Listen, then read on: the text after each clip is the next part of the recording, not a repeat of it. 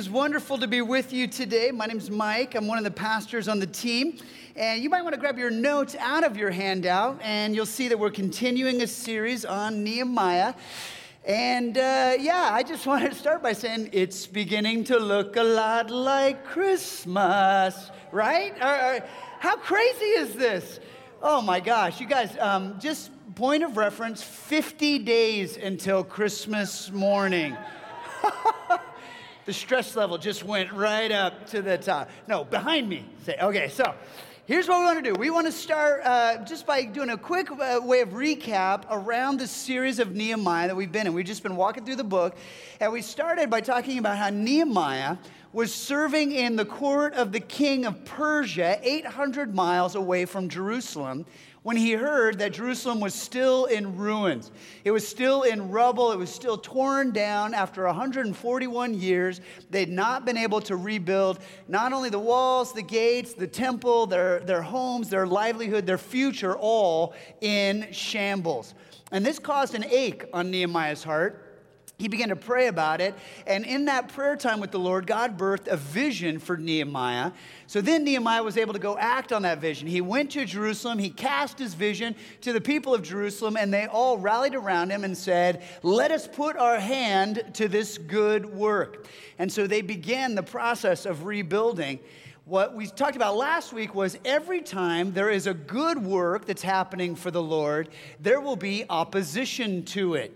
And there was an enemy, and the enemy came against the work that Nehemiah was leading. And I talked to actually several of you over the course of the week. Now, you've expressed to me that that's exactly how you feel right now, that you feel like there's an enemy coming against you.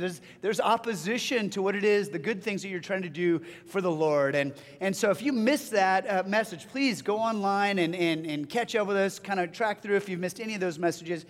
What we want to talk about today is found in chapter 5. So if you have your Bibles, you're welcome to open them up to chapter 5. Of course, the verses will be on the screen, and they're in your notes as well. Chapter 5, there's an interesting thing that we're going to see Nehemiah has to deal with. But to begin, I just want to recap this week, just so we're all... Halloween happened just a few days ago. And Halloween, I don't know if any of you you've got kids, so you're dressing your kids up in cute little cow costumes and all this, like that's wonderful. Or if you're an adult and you like Halloween and you might need, therapy. There are these other things, right, going on. But here's the thing. My son, my youngest, was able to go trick-or-treating this week. He went with a friend, and the friend's family ended up taking the boys to another neighborhood, not the neighborhood that we lived in, but this other neighborhood, and there was strategy involved. And I just bring this up because it reminded me of when I was a kid. My friends and I, we would talk about strategy of Halloween all year long. And you know what we were looking for, right? You know we were looking for large homes close together. Because what we wanted not only the idea of knocking on the most amount of doors as possible, we wanted the most chocolate available per door. And so what we would do is we'd be riding our bikes around during the course of the year. We come into a new neighborhood and we'd be like, oh yeah, this is a full-size neighborhood right here. Right? I lived in a fun-size neighborhood myself, where the candy was all fun-size. But you'd come into some of these, you'd be like, oh, this is a king-size hood right here.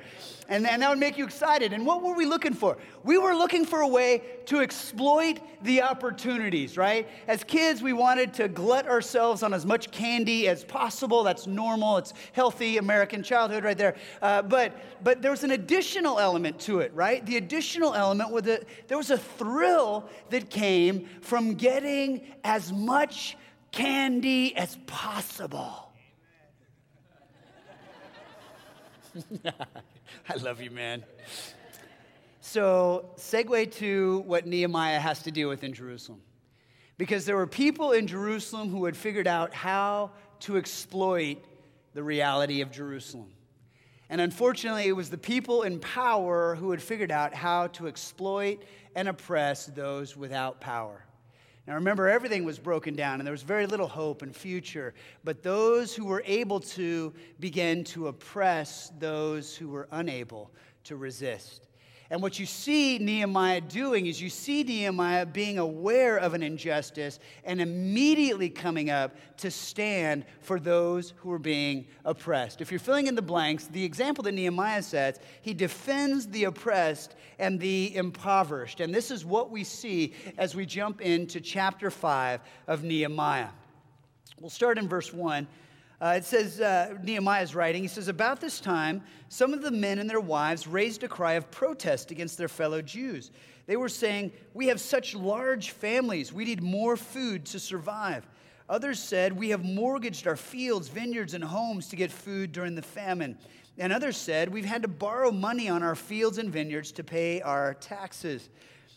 And a couple verses later, when I heard their complaints, I was very angry. After thinking it over, I spoke out against those nobles and officials, Nehemiah says.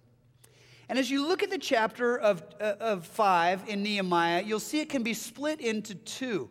The first half of the chapter, Nehemiah is dealing with this issue of how the officials and the noblemen were able to continue to squeeze the impoverished. They were able to extend oppression and so benefit themselves.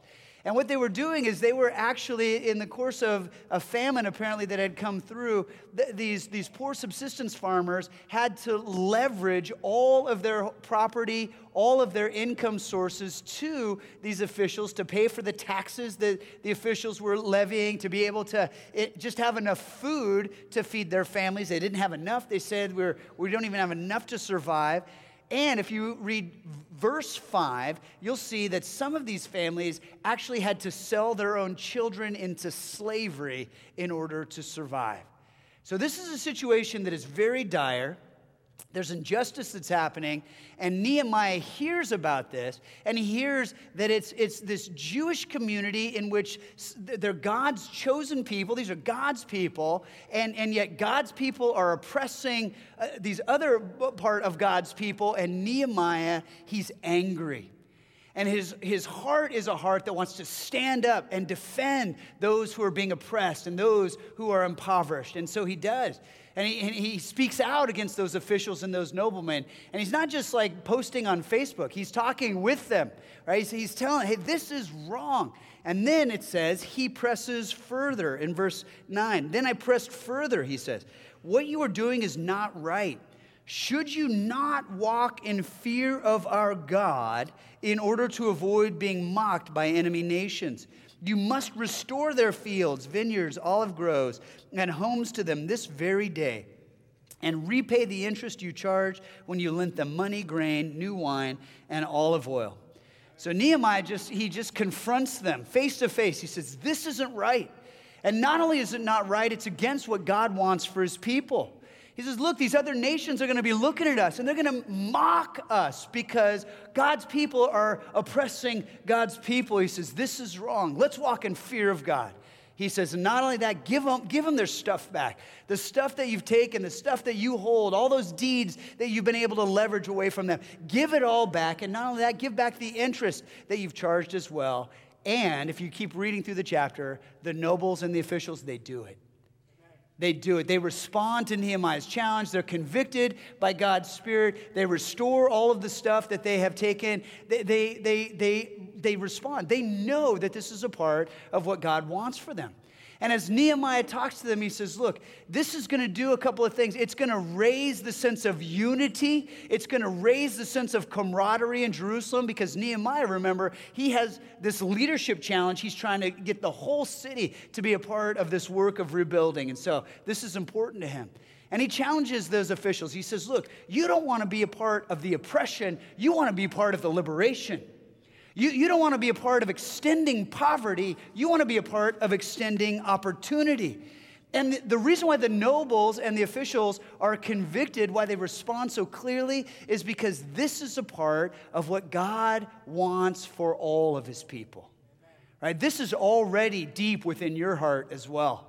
We all want to be a part of something heroic. We all want to be a part of doing something that matters, of standing up for the voiceless, of including the marginalized and the disenfranchised. That this strikes very deeply into the heart of God's people, and it always has. Friends, I just want to tell you, it's almost universal. This is why millions and millions of kids last Tuesday dressed up in superhero costumes. Right? They want to be heroic. This resonates with us. This is why Tony Stark became Iron Man, right? To defend the powerless. This is like Hulk smash oppression, right? And so we go after that. Like what Nehemiah is doing is like Bruce Wayne to the bat signal. He's responding and making a difference on behalf of the impoverished and the oppressed. And it resonates deep within our hearts as well. Let me give you one example where I know this rings true for almost all of us. If you are here and you are a mom or a dad, if you're a parent, you know that this desire to be heroic on behalf of your children is just a beautiful thing. I remember when my firstborn arrived on the scene, when my daughter Alexandra was born, something awoke within me. This desire to be heroic on her behalf. I mean, I was ready to face dragons. I would stand down armies. I mean, I was ready to, you shall not pass, to anyone who would want to create harm for her. I just wanted to be heroic for her. And now she's almost 18 years old. So what does this look like? Well, it looks like I put gas in her car when she's not looking, I change the oil in her car. I try to make sure that there's a pathway for future schooling and opportunity for her future. And it just that desire to be there to guide and to protect and to nurture and to make sure that there is safety and there's hope and there's a future. And I know so many of you already feel like that on behalf of maybe your children or other people in your life. There was one time when I failed to be a hero. And I couldn't do these things for someone. And I've shared this story before. It's a sad story. It's the story of my first visit to Kenya. And we were over there. We were doing work with street kids while we were there. And I remember asking the missionary who was hosting us about the way that all of these street kids would get hooked on glue. And I said, well, what's the long-term impact of glue on these kids' lives? And the missionary answered and said, there is no long-term. That most of these kids, the glue just blows through their brain cells and they kind of zombifies them. And by the time that they're late teens, they end up wandering out in the street, and so many just get hit by a bus.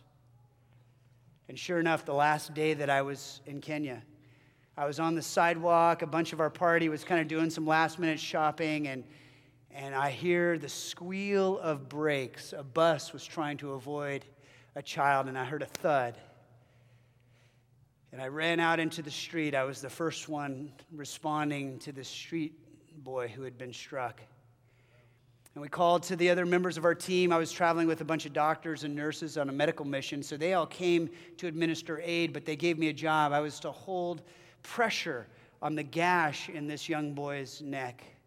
And so I did. I just held pressure over this gaping wound, and I remember looking at his face, his wild, terrified eyes. And I spoke kind words over him, calm words. I prayed over him again and again and again, just lifting him up to Jesus. And we were waiting for the ambulance to arrive. It arrived over an hour later. It was a van with a folding table in the back. And friends, that was that young boy's last day on earth. I couldn't be a hero to him. I failed to be heroic to him, to save him, to provide a hope and a future, an opportunity for his life here on earth. And yet I just want you to understand that there are over 400 kids living on the streets of Kitale right now that we can be heroic for. That it is an opportunity for us to make an impact, for us to change the trajectory of their life. And what's interesting is that this falls so clearly in line with what Jesus challenges his people to. You know, Jesus is the one who tells the story of the people who are a part of God's kingdom. They're the ones who care for the marginalized and the disenfranchised, the prisoner and the poor. They're the ones who reach out and who try to make things different when they can. And then Jesus even goes further. He says, and every time you do that, He says, it's like you're doing it to me. And then he says the flip side is also true, that anytime you refuse, anytime you ignore, anytime you don't reach out and care, when you have the opportunity to, it's me you're missing out on. That's what he says in Matthew 25:45. It says, and he will answer, I tell you the truth, when you refuse to help the least of these, my brothers and sisters, you were refusing to help me. Friends, when we refuse to meet a tangible need, a need that we have the capacity to engage on, when we refuse that, he says we're refusing him. And I would just venture to reckon none of us want to be on the side of refusing Jesus. That's just not what our hearts yearn for. We want to be a part of the thing that Jesus is calling us into. Proverbs 14:21 says, it's criminal to ignore a neighbor in need, but compassion for the poor, what a blessing. And so I just want to summarize the first half of chapter 5. The first half of chapter 5 is Nehemiah hearing about this problem and then standing to defend the cause of the impoverished and the oppressed. It's a heart issue. His heart is absolutely for those who are being oppressed, those who are in poverty. And so that's what the whole first half of that chapter is about, is what he can do to change the situation there in Jerusalem.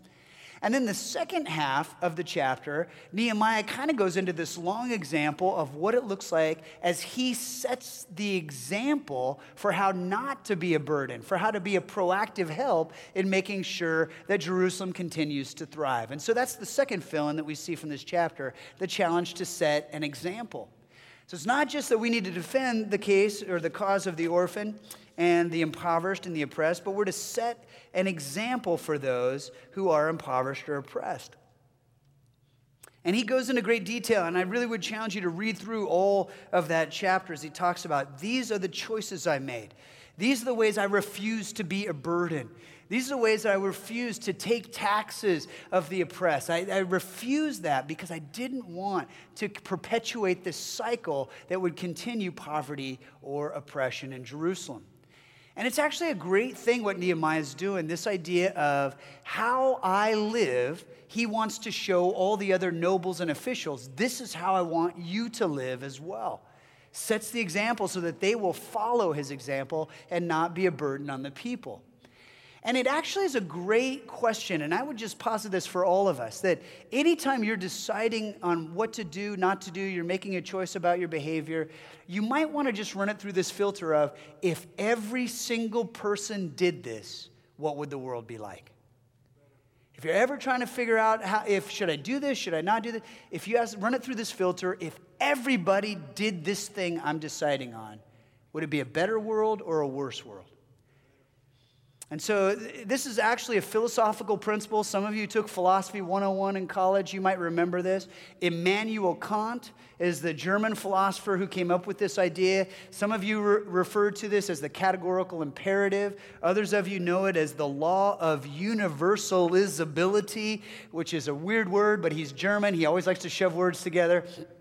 So they do in Germany, and I've lived there, I know. No, I have lived there, but I don't know. I'm just guessing. It was a dumb joke. I'm sorry. Here is the actual part of his law. He says, act only according to that maxim, whereby you can at the same time will that it should become a universal law.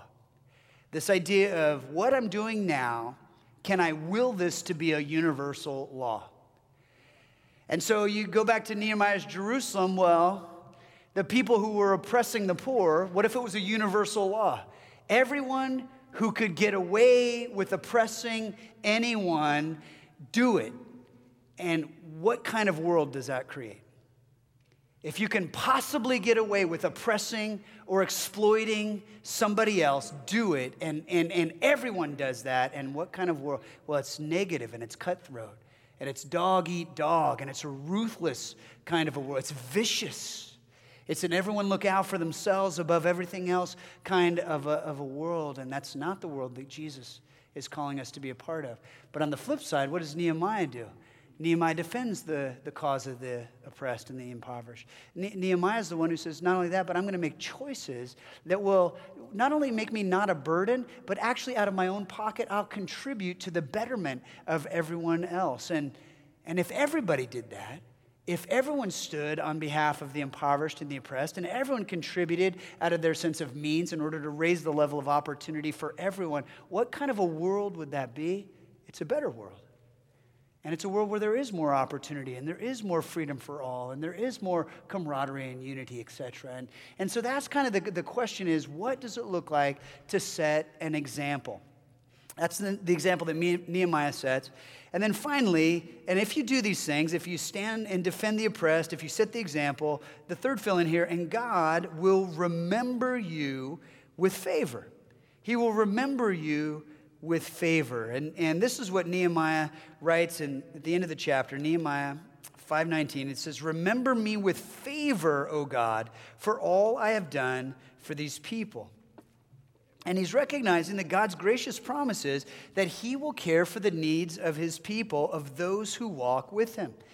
And oftentimes this happens where God provides materially, where God provides economically, but always God provides spiritual blessing that truly enriches. In other words, God will always bless. That is his heart, and that's the promise. God will always bless. Look at this verse from Hebrews chapter 6. It says, God is not unjust. He will not forget. Could you circle that phrase? He will not forget your work and the love you have shown him as you have helped his people and continue to help them. You see, this verse says if you help his people, if you continue to help his people, you're showing love not just to these people, you're showing love to God. And the verse says, and God will not forget that. God will remember you with favor. And so all of these, of all the chapters that we've studied so far, this chapter is the one that is so incredibly in line with what God is calling us to do as we help orphans and street kids get off the streets and into homes through this thing we're calling the Katali Project.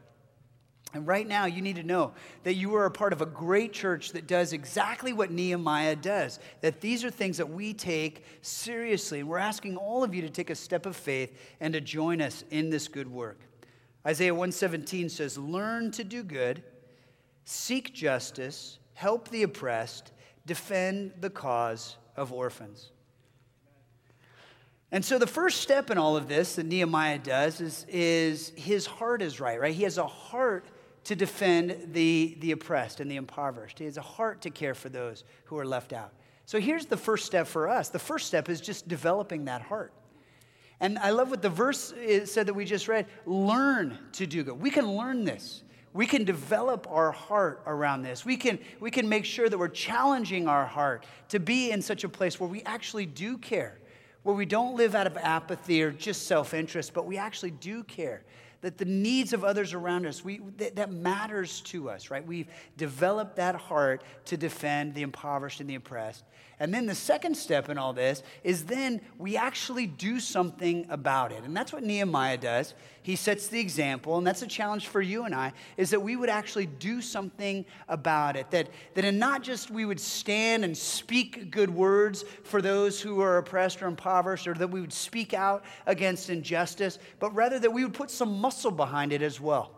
In business terms, this is where we put our money where our mouth is, that we actually care about making a difference in the world. And my challenge for us in this is not only that, but I would just challenge you to not only participate in this vision, but that you would set an example.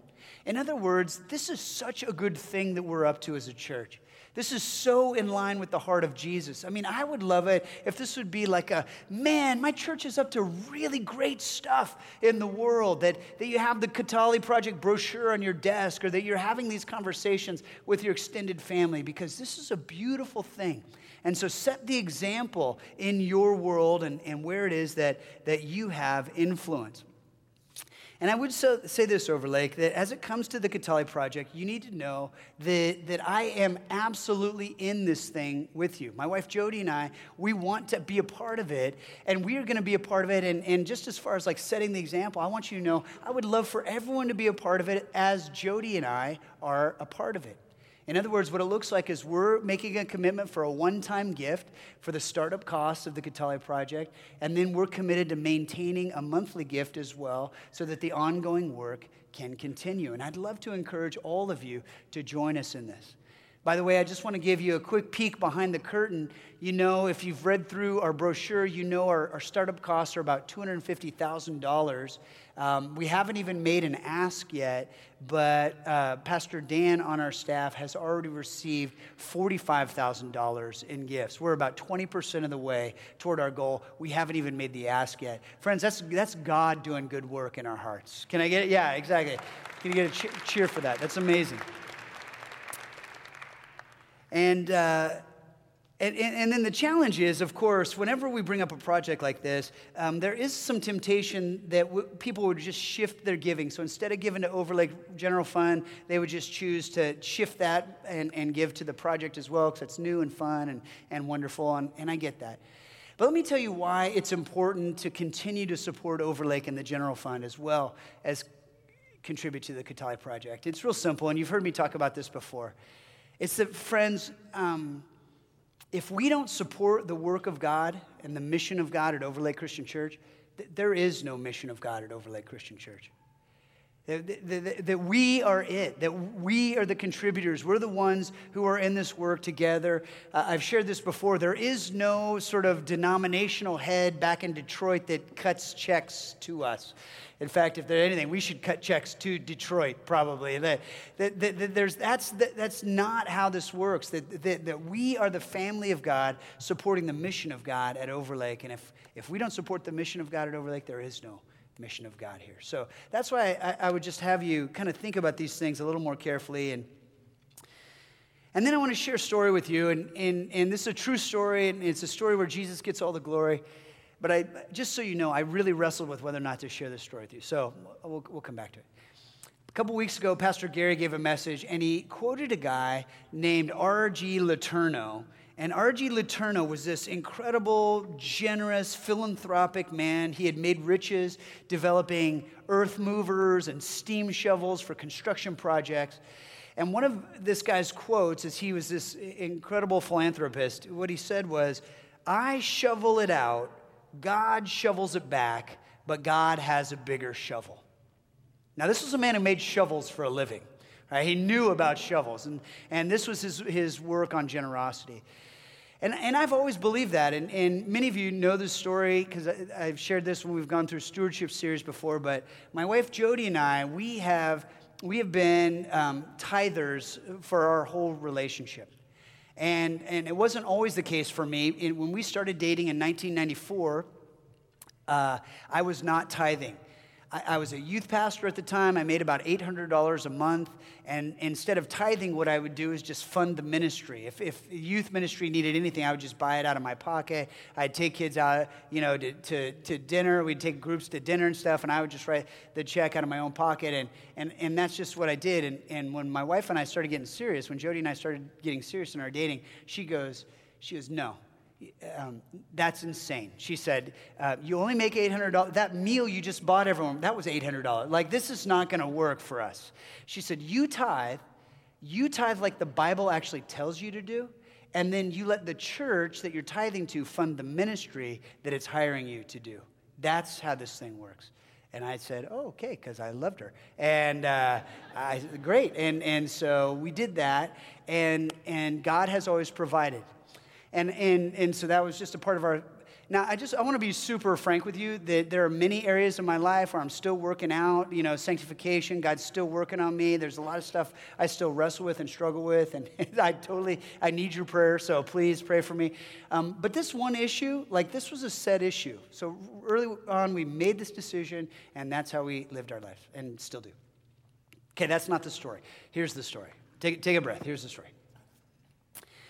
Earlier this spring, I was paying bills, and I was doing our giving online. That's how we do our giving. And I was just having a moment with Jesus. We happen to be in this season where, after a long time of Jody being at home and taking care of our kiddos in the home, she just went back to work. And so this spring, she just started getting a regular paycheck for the first time. And so I was doing the giving online. And what I did was I gave my normal amount that I give out of my paycheck, 10%, straight to Overlake. And then, as I was kind of processing, I just decided to give 20% on Jody's paycheck. And I didn't tell anyone. It was just like a little game. I was with the Lord in that moment, but I don't know that he told me to. I just was like, let's just see what happens. So I just gave 20% on Jody's income and 10% on mine, like I normally do. And then we do other gifts as well, like World Vision and Eastside Academy and now the Catali Project. And so just doing that. Well, I did that through the spring and through the summer and even through the fall. And then something happened. I was given 20% of Jody's income, and God doubled Jody's salary. This is a true story. I don't think you're appropriately shocked right now. It was so amazing to me, and the reason why I wrestled with whether or not to share this, those of you who've been around Overlake for years, this is like the first time I've ever shared a story like this. The reason why I share this is because I know that there are many of you here, you don't give as a part of your faith journey. And I would love for you to experience the blessing and the adventure that comes when you actually start trusting Jesus with your finances as well as with your eternity. It's just so beautiful when you get on that road. And the second reason that I shared is because of the example that Nehemiah set. It said, I know that there are many of you who are faithful in your regular giving to the mission of God at Overlake Christian Church, but you doubt that there's enough bandwidth for you to give to Overlake and to be a part of this Catali Project. And I would just say, why would you want to limit God? Why do you want to shut the door on some kind of a cool blessing that God might have for you as he meets you in this journey? Friends, this is where our faith becomes real. This is where our faith becomes exciting.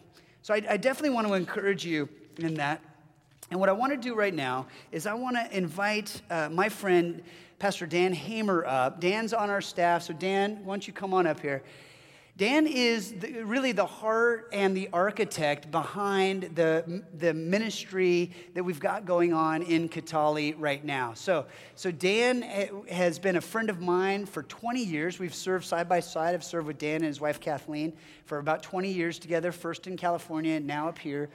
And what Dan has done, it's because of Dan and Dan's commitment in this region of Catali that we have been able to drill over 90 freshwater wells, that over 500 subsistence farmers have been trained in agricultural practices and best practices, that kind of a thing, and really even the Catali Project as well. So would you please welcome my friend Dan as he comes to share with us today. All right, brother. Well, listen, we've been talking about the Catali Project, and what I'd really love to do is for you to just give a picture. What is it? What is the Catali Project? Well, the Catali Project is really the culmination of 20 years of this church being invested in trying to be on a search for how we can help the children of the world who are homeless, who live alone and die alone on the streets of the world. And I would characterize it as, in Nehemiah terms, as an ache that this church has had for these children. Right. For our family, our journey and our ache began with a photo that Mike showed from his first trip to Kenya 17 years ago that has been on our refrigerator literally ever since to remind us to pray for these children. Yeah, that's great. Well, what does it look like? Give us a little bit of what is the Catali Project? Well, the big idea is that we are guiding children off the streets through a rehabilitation process into a safe bed and then back home to families. So it's what we're actually doing in the project is we are replicating a program that Overlake has been a part of for the last 7 or 8 years that has successfully taken 1,800 children off the streets, taken them through a Christ-centered rehabilitation process where they've dealt with the glue addiction issues. They've gotten kids early enough before they've started those processes and habits. And we've returned them to family members, extended family members, or someone else in their community who is caring for them. And they're living as a family member out in the community now. Right. What does it actually look like? Like how many staff members are required, and kind of talk about the specifics there. For the replication to be successful in Kitale, we are projecting a staff of 43. And of those 43, only 2 are Americans. The rest of them are all Kenyans. We're big believers in empowering Kenyans to help Kenyans care for the children in their community. Right. So the 2 Americans that are involved in this project are completely behind the scenes, and they're not the ones. You know, the staff consists of outreach workers who are out on the street meeting the kids, right, caring for them, trying to invite them in. At the rehabilitation center, we have house parents, we have cooks, we have security guards, we have teachers, we have counselors, and then we also have a team of social workers who are out checking these kids' stories, trying to find out where they're from, investigating like the video showed, trying to find where these kids, where they're from, and where's a safe place for them to return to. That's right. They actually, this service hasn't seen that video yet, but you will see a video, and not only that, but in the video are the 2 Americans that are going to be on the ground putting this team together and working that team. Speaking prophetically. That's right. You spoke it into existence in a few moments. Yeah. And part of that is that's a huge staff, but in order to achieve a tipping point where we can truly make a difference for these kids on the street, because you know, if you just take one kid off the street, he's followed by another one right behind him. If we're not making a big enough impact that we're both slowing down the kids coming to the street but clearing out the kids that are currently living there, then we're not going to make any kind of a permanent, lasting change in the problem. So we're tackling it in a big way, and we know that is how you have to do it because we've seen the success in the first city in Kisumu. That's right. And we've also seen how a mediocre response yields very mediocre results. Right. So, okay. Well, what is the goal in all of this? Well, the goal is quite simply to return children to families. We feel that's God's plan. We know that's where they're best cared for, where they're best helped to become the people that God's created them to be. So during this whole process of this quest that we've been on to try and figure out how to help these kids, we've learned some very important things. And one of the things that we learned is that the orphanages and the streets are filled with children who have family, extended family, or members of their community that are willing to care for them if you can give them the proper support.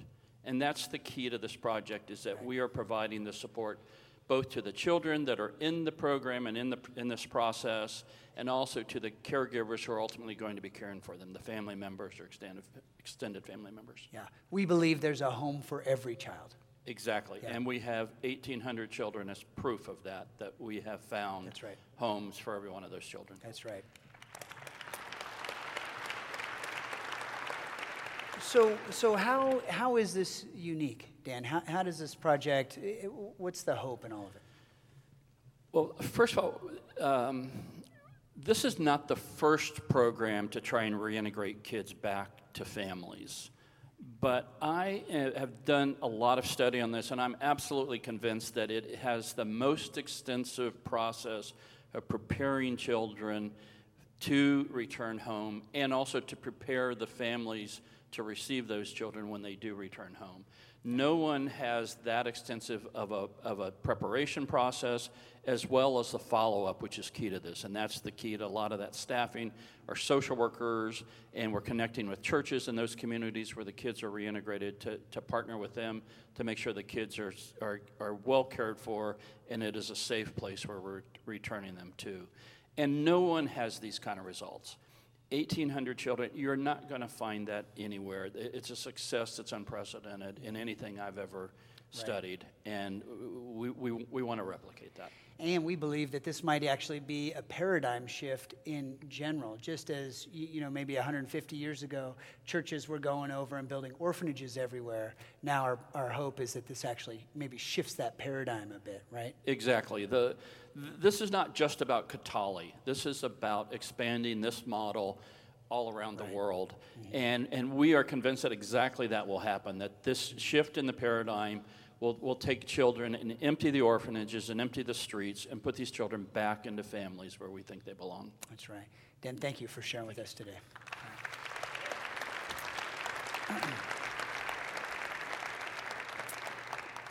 So there are 4 parts to any successful vision, and we believe that Overlake has all 4 of these in the Katali Project. So if you want to write these down really quickly, this is true for any leadership movement you'll ever lead or be a part of. The first, or the 4 parts of a successful vision, number 1 is there has to be a problem to solve.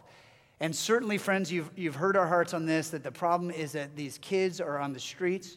And on the streets, these young kids, elementary school age and younger, they're being beaten, and they're begging for food, and they're becoming addicted to glue, and this is a situation that is untenable. They have no future and no hope, and this is not acceptable to God's people. The second thing you need is not just a problem, you need a solution. And the solution is home-placed and hope-filled. We absolutely believe that there is a home for every child, that God already has provided a home for every one of these kids. We are just going to help find that home, identify it, and prepare the child for it. Number 3, for a successful vision, you need a reason. You need a reason to go after the solution. You can't just have a problem and a solution. You got to have a reason to pursue that solution. And the reason is that this is God's work. This is what God's heart has always been about, and this is what God's people have always resonated with. This is what makes God's people set apart from all of the other cultures of the world throughout history. In Psalm 68:6, it says, God sets the lonely in, can you say this word together? Families. God sets the lonely in families. It doesn't say institutions. It doesn't say in orphanages. It doesn't say, in state-sponsored, anything. Like, God sets the lonely in families, and so this is God's work.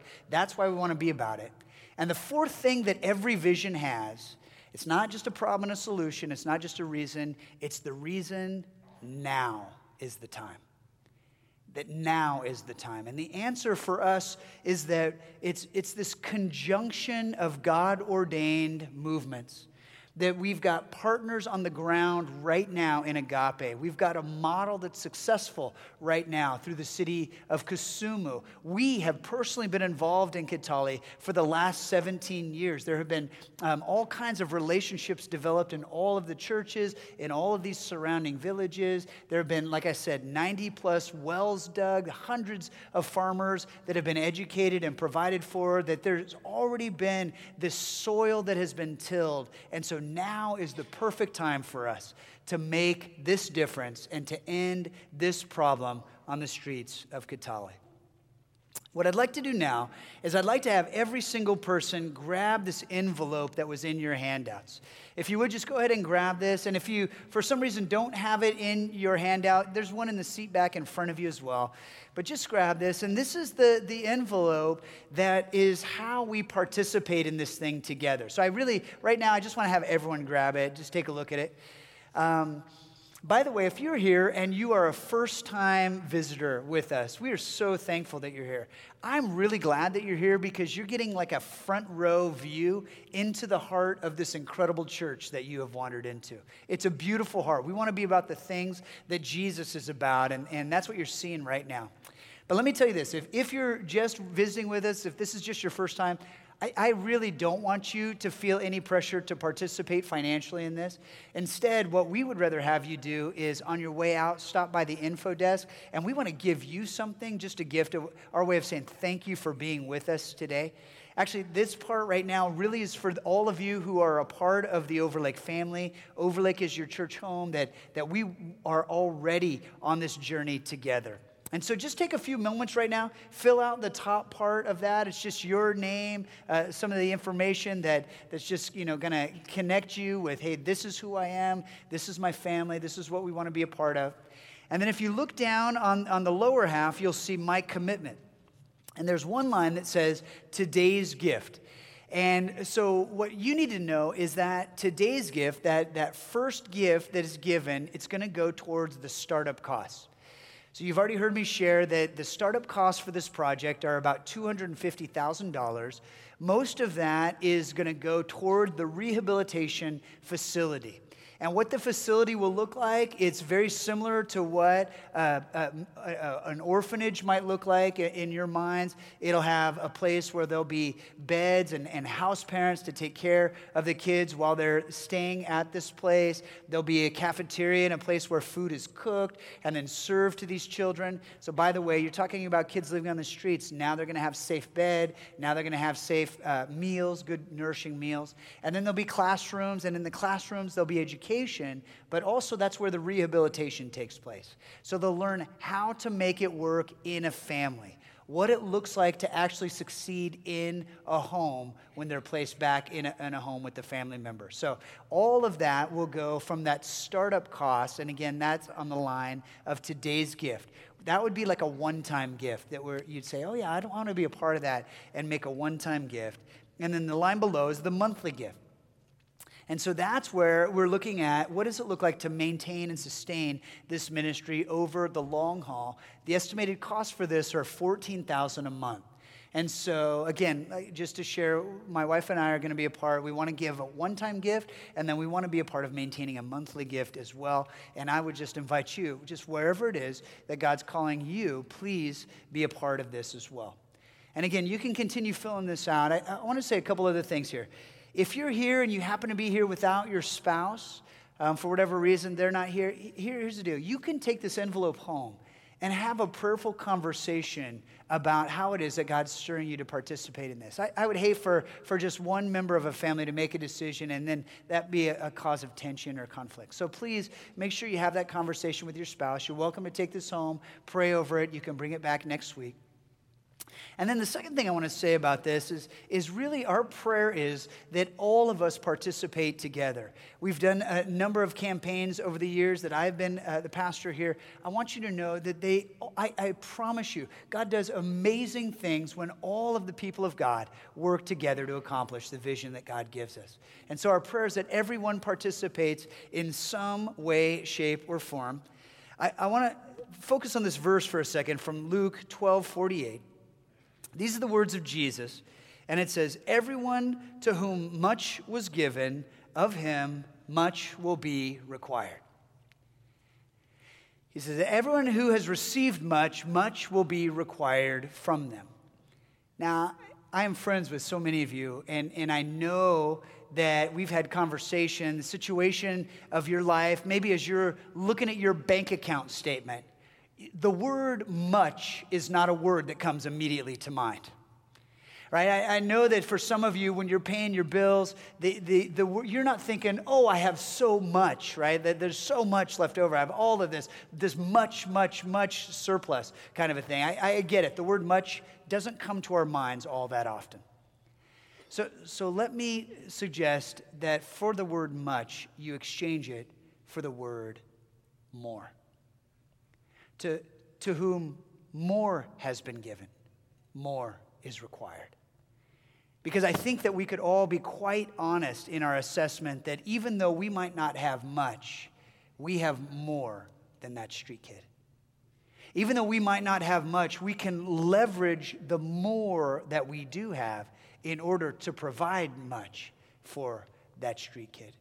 So I would just have you kind of noodle on that. And again, all I want is for you to listen to what it is that Jesus is stirring and participate according to what he is prompting you. If all of us live in obedience with the Lord, I promise you this need will get buried and we'll be able to do this great thing for Jesus. Okay? Again, let's go back to Nehemiah. What does Nehemiah do? He defends the oppressed and the impoverished. Overlake, that's what we're doing. What does Nehemiah do? He sets the example of what it looks like to live in such a way that it makes a difference. Friends, that's exactly what we're doing. And finally, what's the result? God remembers this with favor, because that's what he does when those of us who are called his children go after the things that he puts on our hearts. So why don't you do this? Why don't you bow your heads and close your eyes, and let's pray together. Lord Jesus, I want to say thank you for the way that you do meet us exactly where we are. that you know us and you love us, that you pour your grace and your mercy down over our lives, that you provide for us, that we are even here worshiping you freely because of how you have intersected in our lives in some way, shape, or form through the years. For all of this, we are thankful. We're thankful for your provision. We're thankful for your blessing. We're thankful for your love, Lord Jesus.